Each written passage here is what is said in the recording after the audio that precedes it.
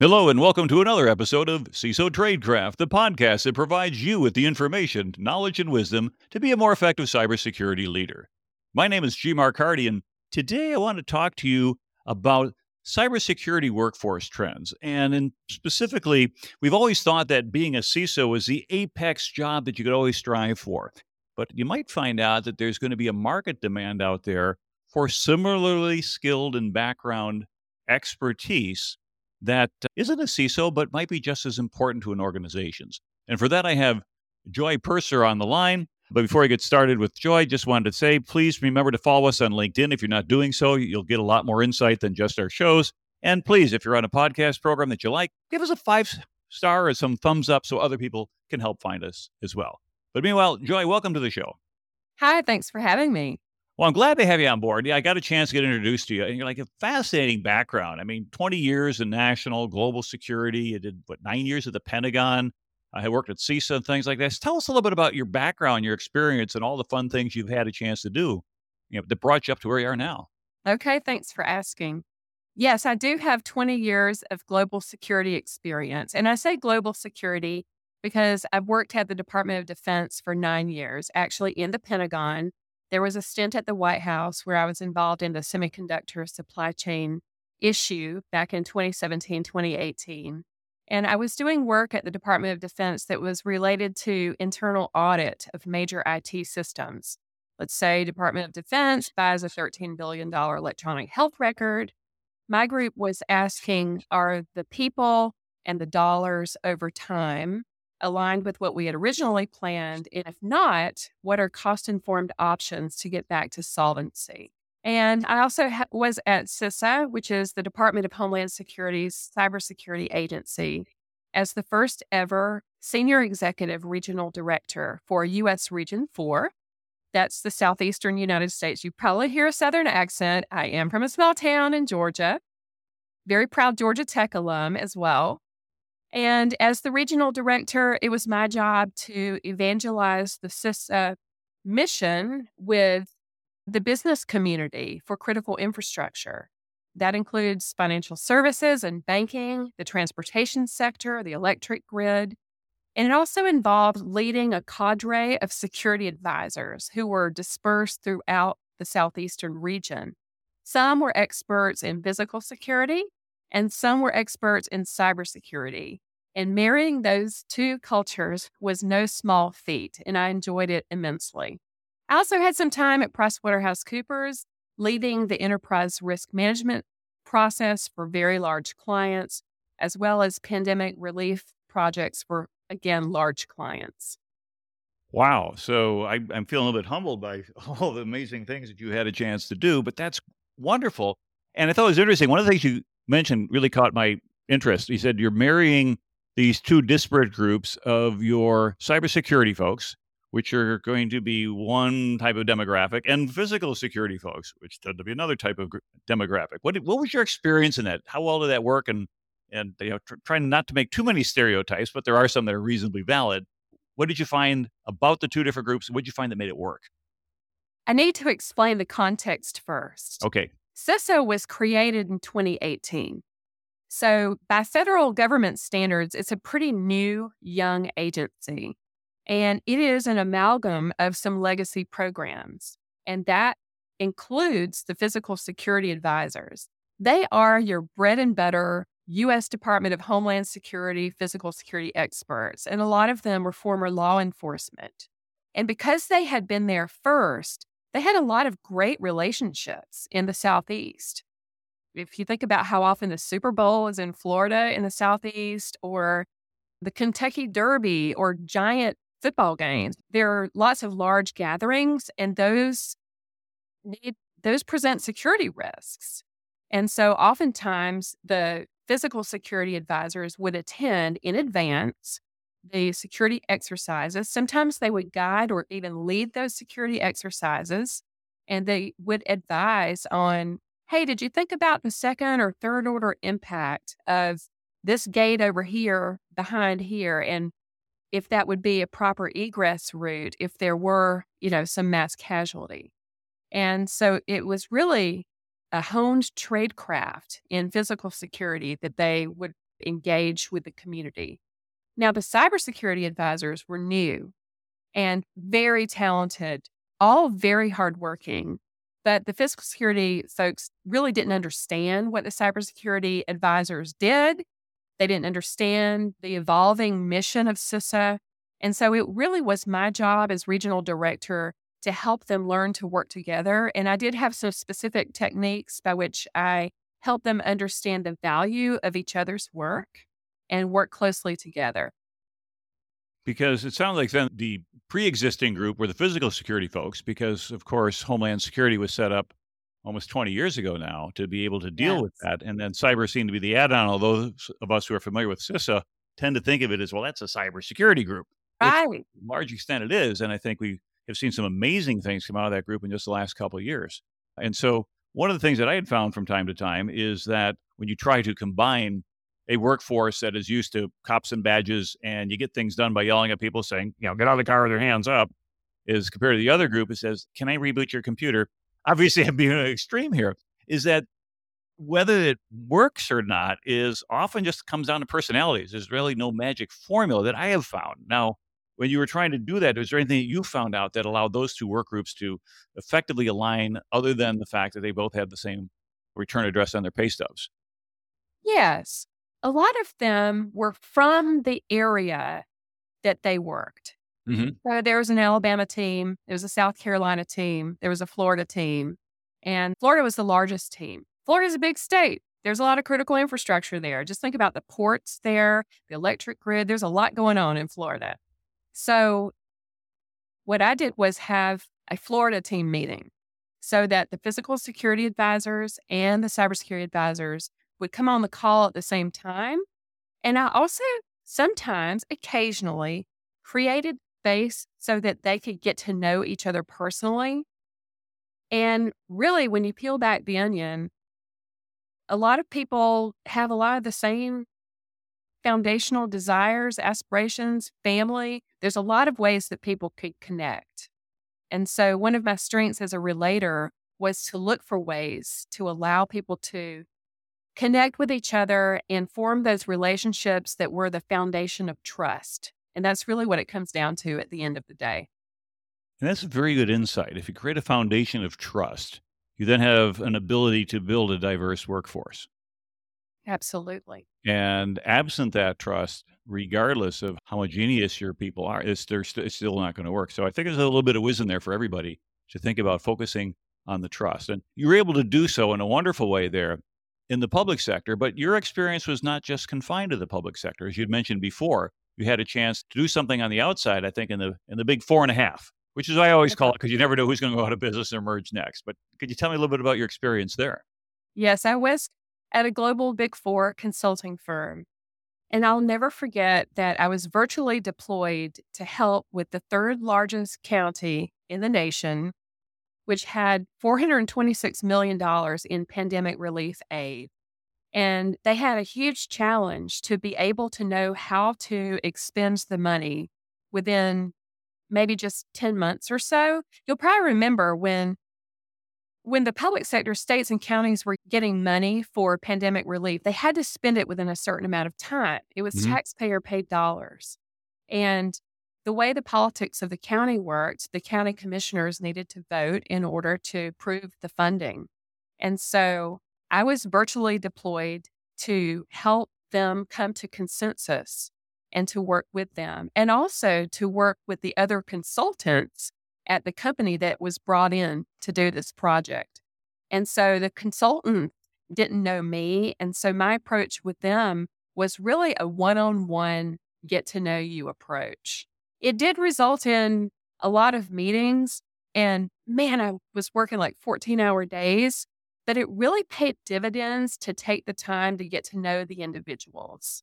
And those people have been my friends and colleagues and cheering section in the years that followed. So what we have then is an opportunity to combine your public service experience and your private experience in different roles. And some of them have been quite influential. Others, like all the rest of us, we had to sort of fight our way up. But in our discussions we had before the show, you had identified an idea that I thought was fascinating and why we're talking about today. And that is sort of a new role based upon pain points that businesses and organizations may be feeling. So this is the good stuff, folks. So hopefully, if you've been listening up to this point, you're going to learn something really, really cool. So, Joy, what are your thoughts here? Tell me about it. What are we talking about here?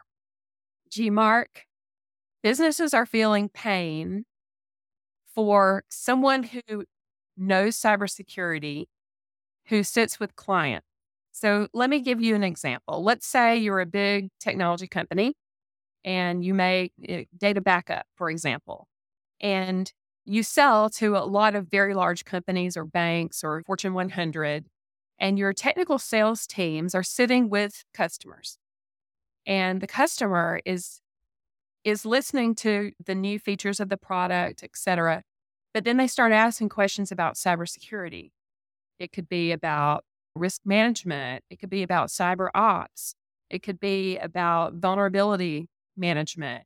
Could be identity access management. It could be the upcoming regulatory environment. I mean, it's such a broad world, right? The world of Hmm. cybersecurity. And we talked about it being a full-time overtime job just to keep up. And by the way, CISO Tradecraft is a great source that I've discussed before for keeping up with the latest trends in cybersecurity. And so the trend that I've seen is that the sales teams aren't always able to field the breadth of questions about cybersecurity that clients are asking, and it is becoming painful. What's happening is the questions are all going to the CISO, but the CISO has her hair on fire trying to protect the business, trying to run the enterprise risk management program. I mean, if it's a small company, of course, the operation and org structure are different. But the point being, the CISO is really busy on protecting the business and just doesn't have the bandwidth to field all these manner of questions or keep up with all of the domains of cybersecurity that these questions are coming from. And so companies are feeling pain here. And so they've decided to create a new role. And this is at the same time they're laying off staff, which is a natural market correction as we emerge from the global pandemic. But they're creating a role, and it's sometimes called Global Lead for Field Cybersecurity. Mhm. Global means it operates with all of the customers of the company. And currently, uncertain where this role sits, but it sits with the sales team and it sits during these meetings with customers or clients and fields all these questions. So that's one aspect. The other aspect of the role is that it represents the voice of the customer back within the company to the technical engineering teams.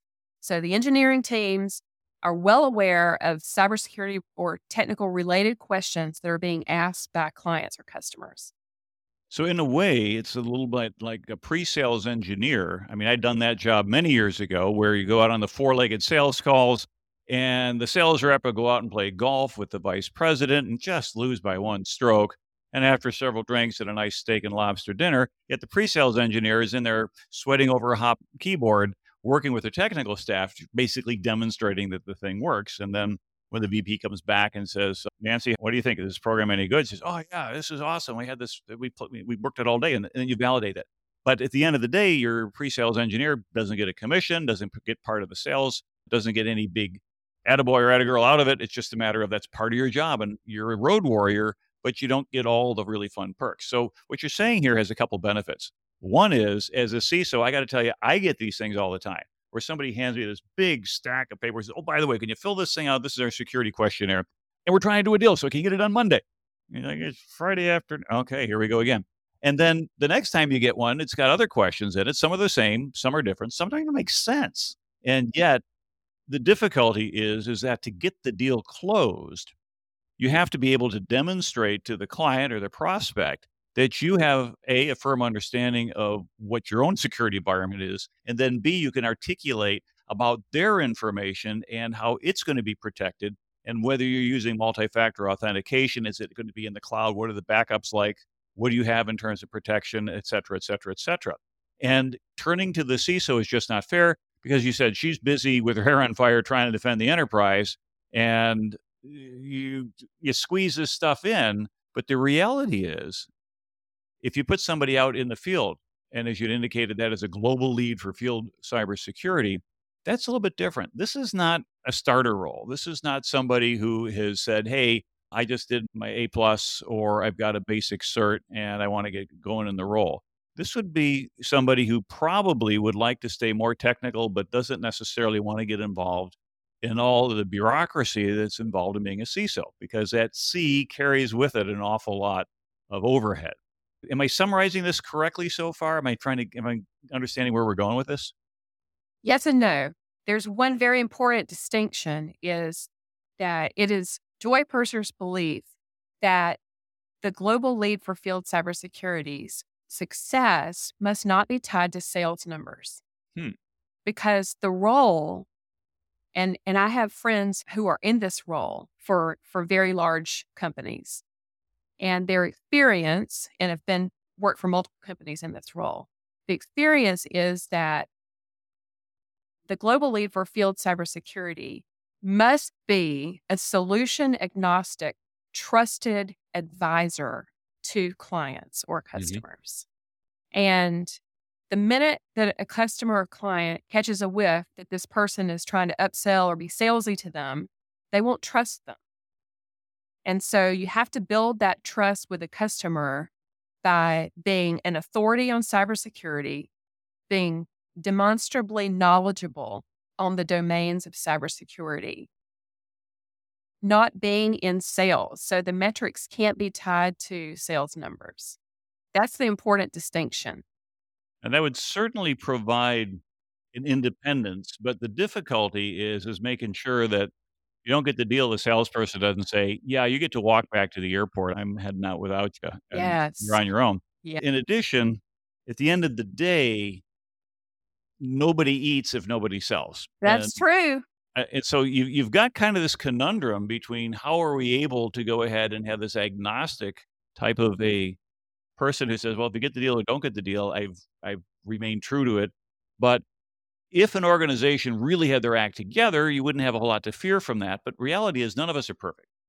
And so when a client asks something where, like, "Yeah, not exactly, is this person going to be able to have the savvy to kind of dance the little dance that you do while you get your act together?"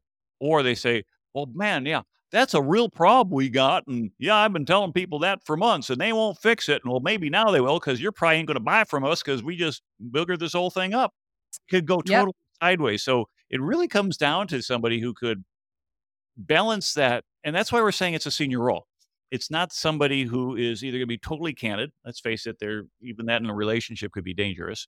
Or over here, where somebody is just trying to go ahead and throw whatever it takes to get the deal, but it's really an honest broker in there.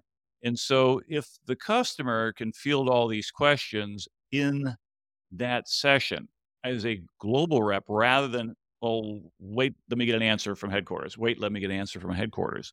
Is there any empirical evidence that suggests that that's going to improve and increase the likelihood that it's going to work? That is, say, if I go to a VP of sales and try to pitch them on this idea, and the question that they're going to ask is like, "Well, prove it. Show me you prove it." See, this is a pain point though with businesses, Gmark. What is the main point? But it doesn't mean it's the right solution. He said, your hand hurts. You Well, cut that's off your true. arm. It solves the hand hurting, but you got a bigger problem. But part of running a successful business is listening to the customer. And customers are asking these questions and they're not satisfied with the answers currently because there's not someone who's sitting in this role as global lead for field cybersecurity. Mhm. So I think that this is a market demand and it's a trend that I'm seeing. And it's interesting because the person also would need to be able to reflect customer questions and comments in the cybersecurity realm back to the engineering teams.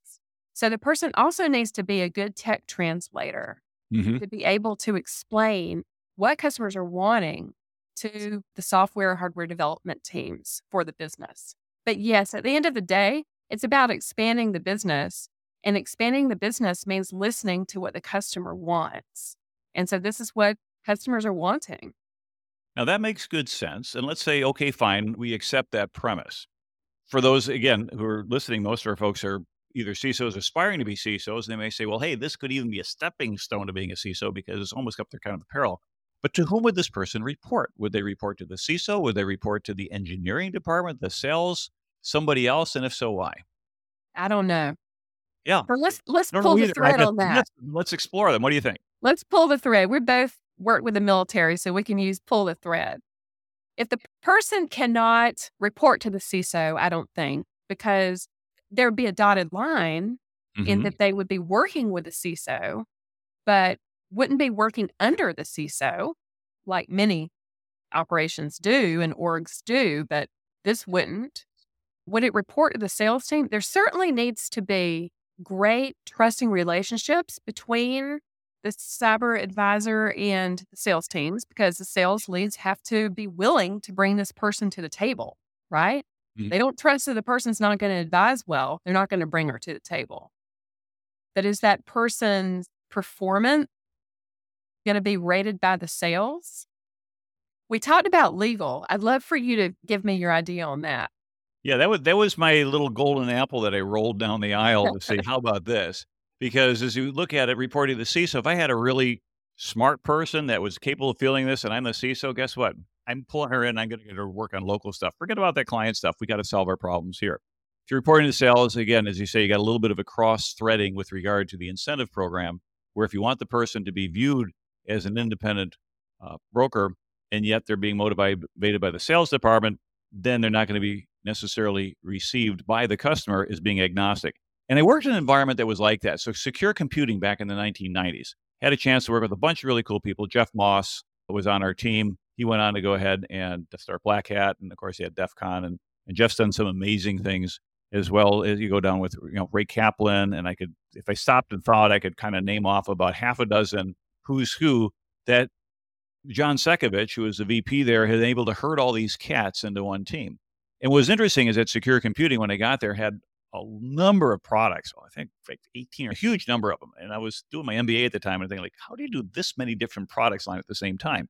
But what everybody was proud about was the fact that that Secure Computing consulting team was product agnostic. And we would go in there, and in exchange for being paid a fair rate, we would then tell the client what's best for them.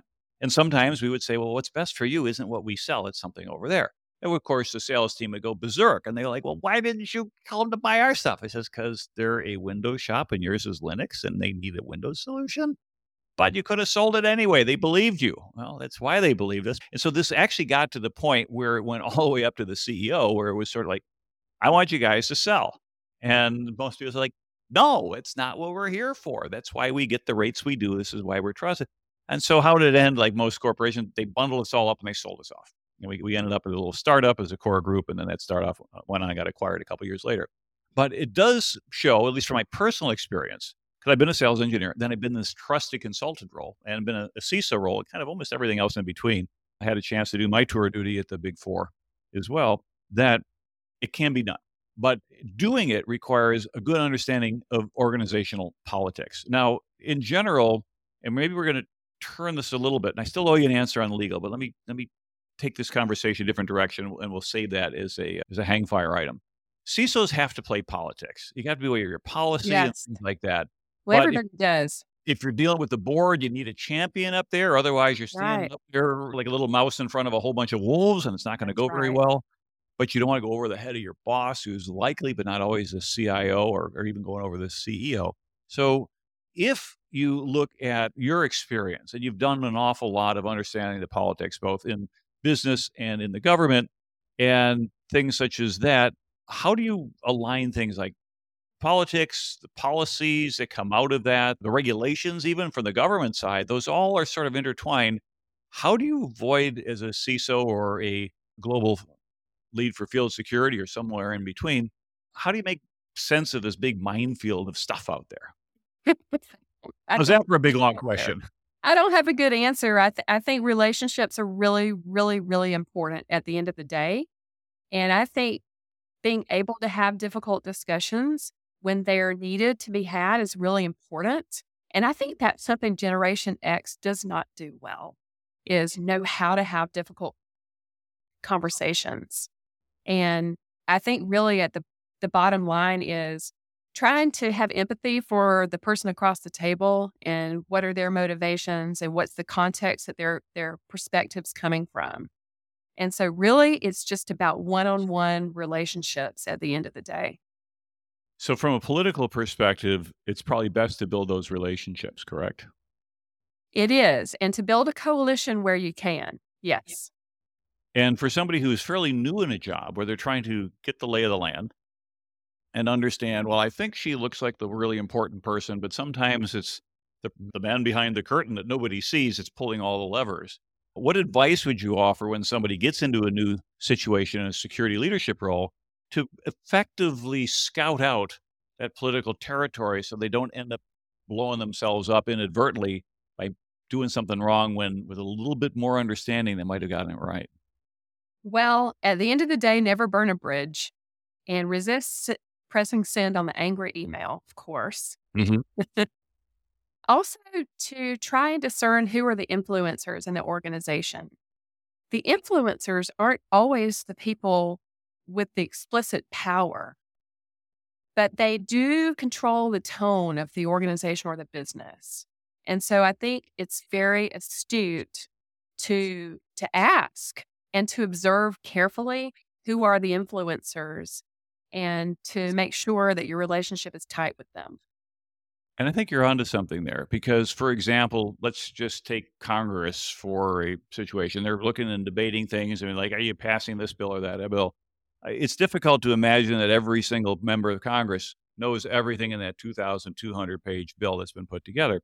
And typically, it's the staffers who are advising them, but then even then, it's the lobbyists and the other people who are influencing the staffers who are influencing that. So this whole big food chain of influence. But if you really want to affect somebody's decision making, and there's a little bit of wisdom here, find out whom they trust and gain that person's trust.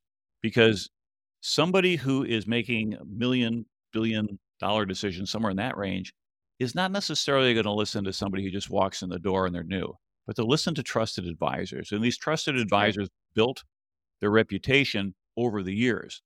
So targeting one down from that, this cadre of trusted advisors, and say, hey, let me share with you, let me show you.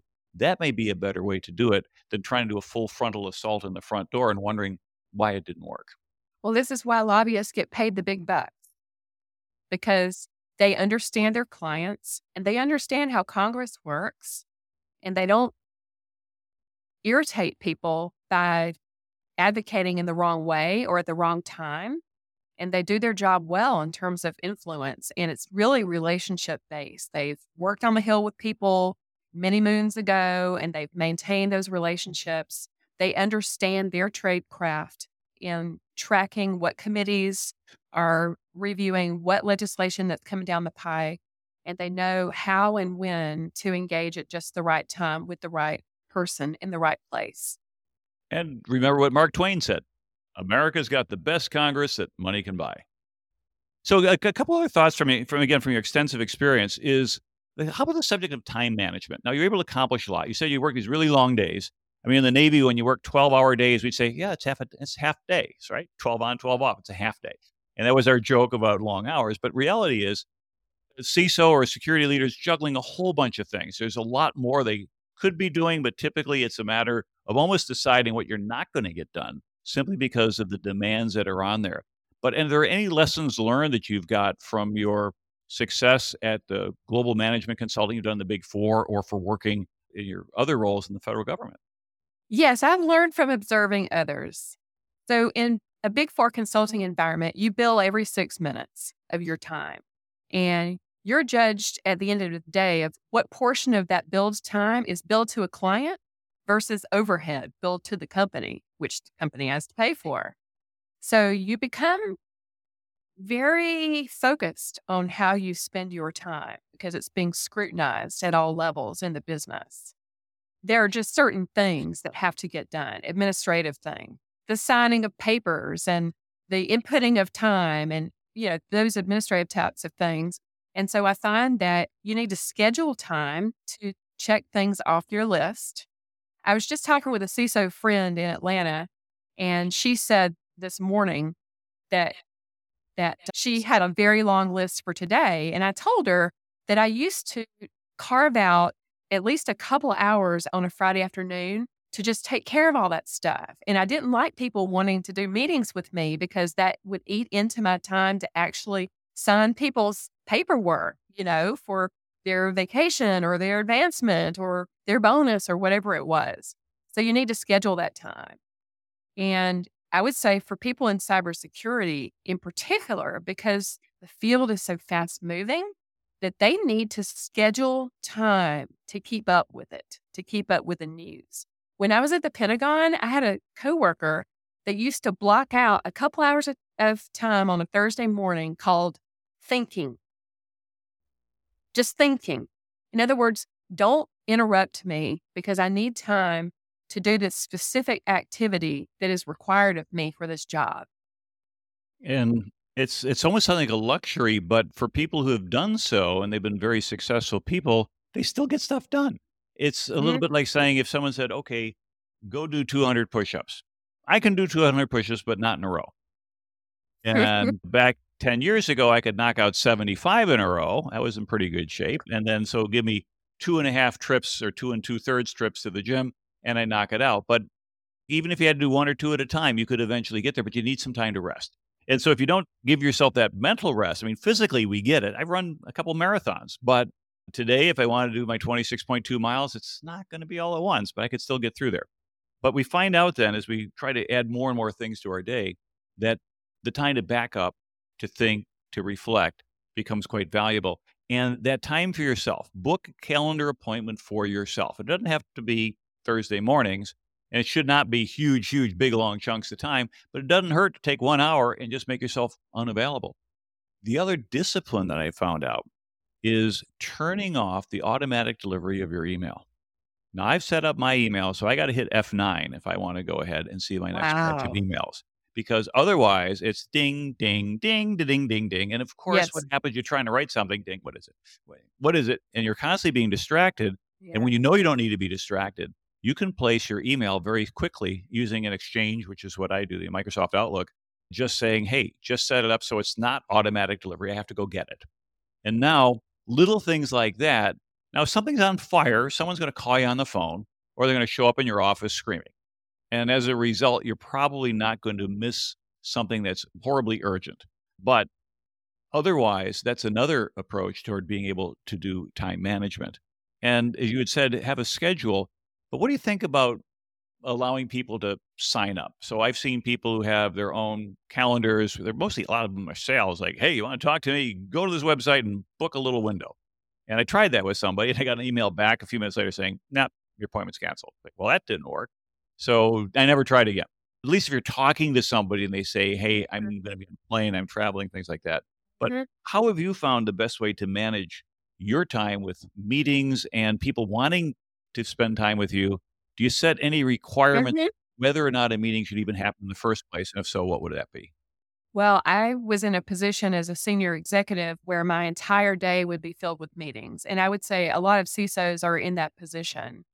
And I would be biased towards a 30-minute meeting, first of all, rather than an hour. And I would hardly ever desire an hour meeting. I would do a 45-minute meeting. And I would explicitly say at the beginning of the meeting that this is a 45-minute meeting because you got to have time in between to recover. Things happen. Fifth cup of coffee is required by 10 a.m. So I would do 45-minute meetings and I would guard that bit of time if somebody needed to hop on a quick call or if I needed to sign somebody's, paperwork or whatever and just get little things done.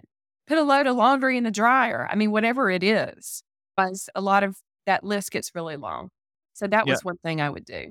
Yeah, and you just stay in that left seat in that cockpit for hours and hours and hours. You need a break. Otherwise, you're not going to be at your top form.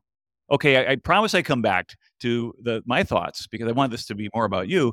But one of the things I had suggested is what about legal as the entity that would have ownership of this global lead for field cybersecurity? Now, it sounds a little bit crazy, but I remember a few years ago, I think it was Alan Paller and I were having a conversation. Alan's the late founder of the SANS Institute.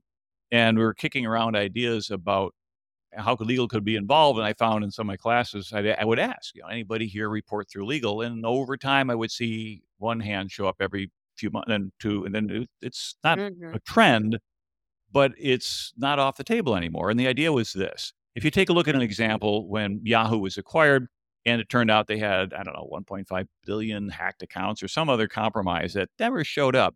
Why would that not be part of the due diligence? If you think about due diligence, it's usually the quants, the financial people that are looking at the EBITDA. They're looking at all the run rates. How do we make this thing profitable? How would we pull out money for ourselves? You're going to bring in the lawyers to structure the deal correctly. But the technology people come in at the end. And sometimes you find out that you have stranded investments in IT because the company that you haven't told them about, and all of a sudden you spring it on them. They said, well, guess what? We're merging with that company. Well, the company that we're merging with, we just signed a 3-year contract with Apple, and they're all Microsoft shops, so we can't get out of it. So they just bought 3 years of nothing.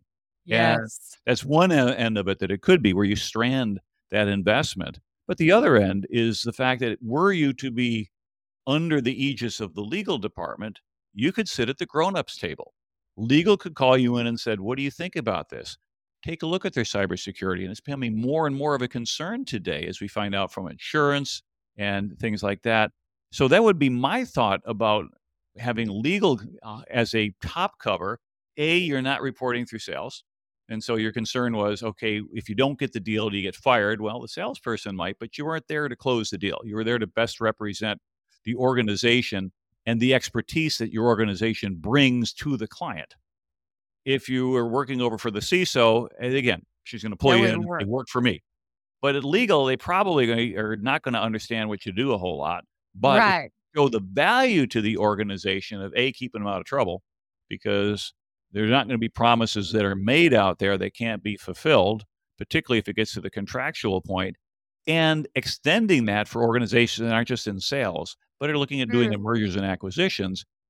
If I were a board member and someone's going to be wanting to spend a few $100 million or a few $1 billion of our money on acquiring or merging with somebody, I want the best cybersecurity expert I can have to do a real due diligence on that target. And I don't see it. So what are your thoughts on all that? I think maybe. I don't know. I tend to be open to ideas, and then I also like to try on other ideas. So in a big company, it could also be the CTO or the CRO, Chief Risk Officer. So I was just thinking the Chief Technology Officer would be responsible for developing the next generation of products and developing them securely. So that person would need consultation or advisory on cybersecurity. I just don't know. I mean, if everybody would report to legal if they all went legal top cover for what they did. The other thing is, would the cyber expert want to have legal as their boss? So how could legal accurately judge their performance? I'm not sure. I don't have a good answer. I'm just tossing around ideas. And that's okay. I mean, I didn't roll this thing out as a definite answer. As I say, this is just an idea to kick around. But the Chief Risk Officer, that makes really good sense as well. You're not really managing the risk of the organization. You're trying to influence entity that's going to go ahead and maybe do a sale or thing like that. Well, the answer is we don't know, but it's open to determination, and we'll see if somebody can figure that one out. This has been a fascinating discussion, and I know you heard it here first. We heard it here first, and we're almost at the end of the show. We kind of burned up our time. We want to be respectful of our listeners' time as well. But you've got some interesting trips coming up. Anything you want to talk about that you might want to mention, just to kind of round out the fact that you're like this, the complete individual? Well, I'm going to RSA for the first time, so I'm really excited about that. All right. I haven't been to San Fran in quite a few years. And other than that, I'm doing some international travel, and life is good. And you're doing a lot of cool stuff. So that's great. So it's been really interesting listening about your background. And I think you still got a whole lot more opportunity to add huge amounts of value out there. Your career and also your ability to advise other folks. And I think your insights that you've provided today have been tremendously helpful, and I hope for a lot of people. So I want to thank you for being that type of a giving person who's willing to say, hey, I want to help others along their way. And so you've done so very much. Any last thoughts that you'd have that you'd like to include before we wrap up for the day? I would just say I really appreciate your comment on giving back. And I do believe it's really important for cybersecurity professionals to mentor and coach the next generation of leaders. And a couple of my favorite organizations are Cyversity and also Year Up, YEARUP. Both of them offer coaching and mentorship to up and coming generations to ensure that tomorrow's cybersecurity professional cadre is diverse and inclusive, resilient and strong. And so I just wanted to make a shout out to those two organizations. There are so many worthy organizations. And so I would just say, at whatever stage of your career you're at, to make sure you look above and below in terms of career progression and mentor and coach where you can. I agree with you wholeheartedly. I think that's kind of the reason why we started this podcast was a give back to the community, and bringing on experts like yourself and people of accomplishment always makes my job a whole lot easier because I don't have to come up with a week's worth of wisdom. I can turn to others who have had that. And I think your insights have been spectacularly great. So I want to thank you again. This has been Joy Purser, has been my guest today. This is your host, G. Mark Hardy with CISO Tradecraft. And if you like our show, again, as I say, please continue to follow us on LinkedIn. If you're not doing so already, what are you waiting for? We've got all kinds of stuff that we put out other than just the episodes, and that should work out really well. In the meantime, until our next episode, stay safe out there.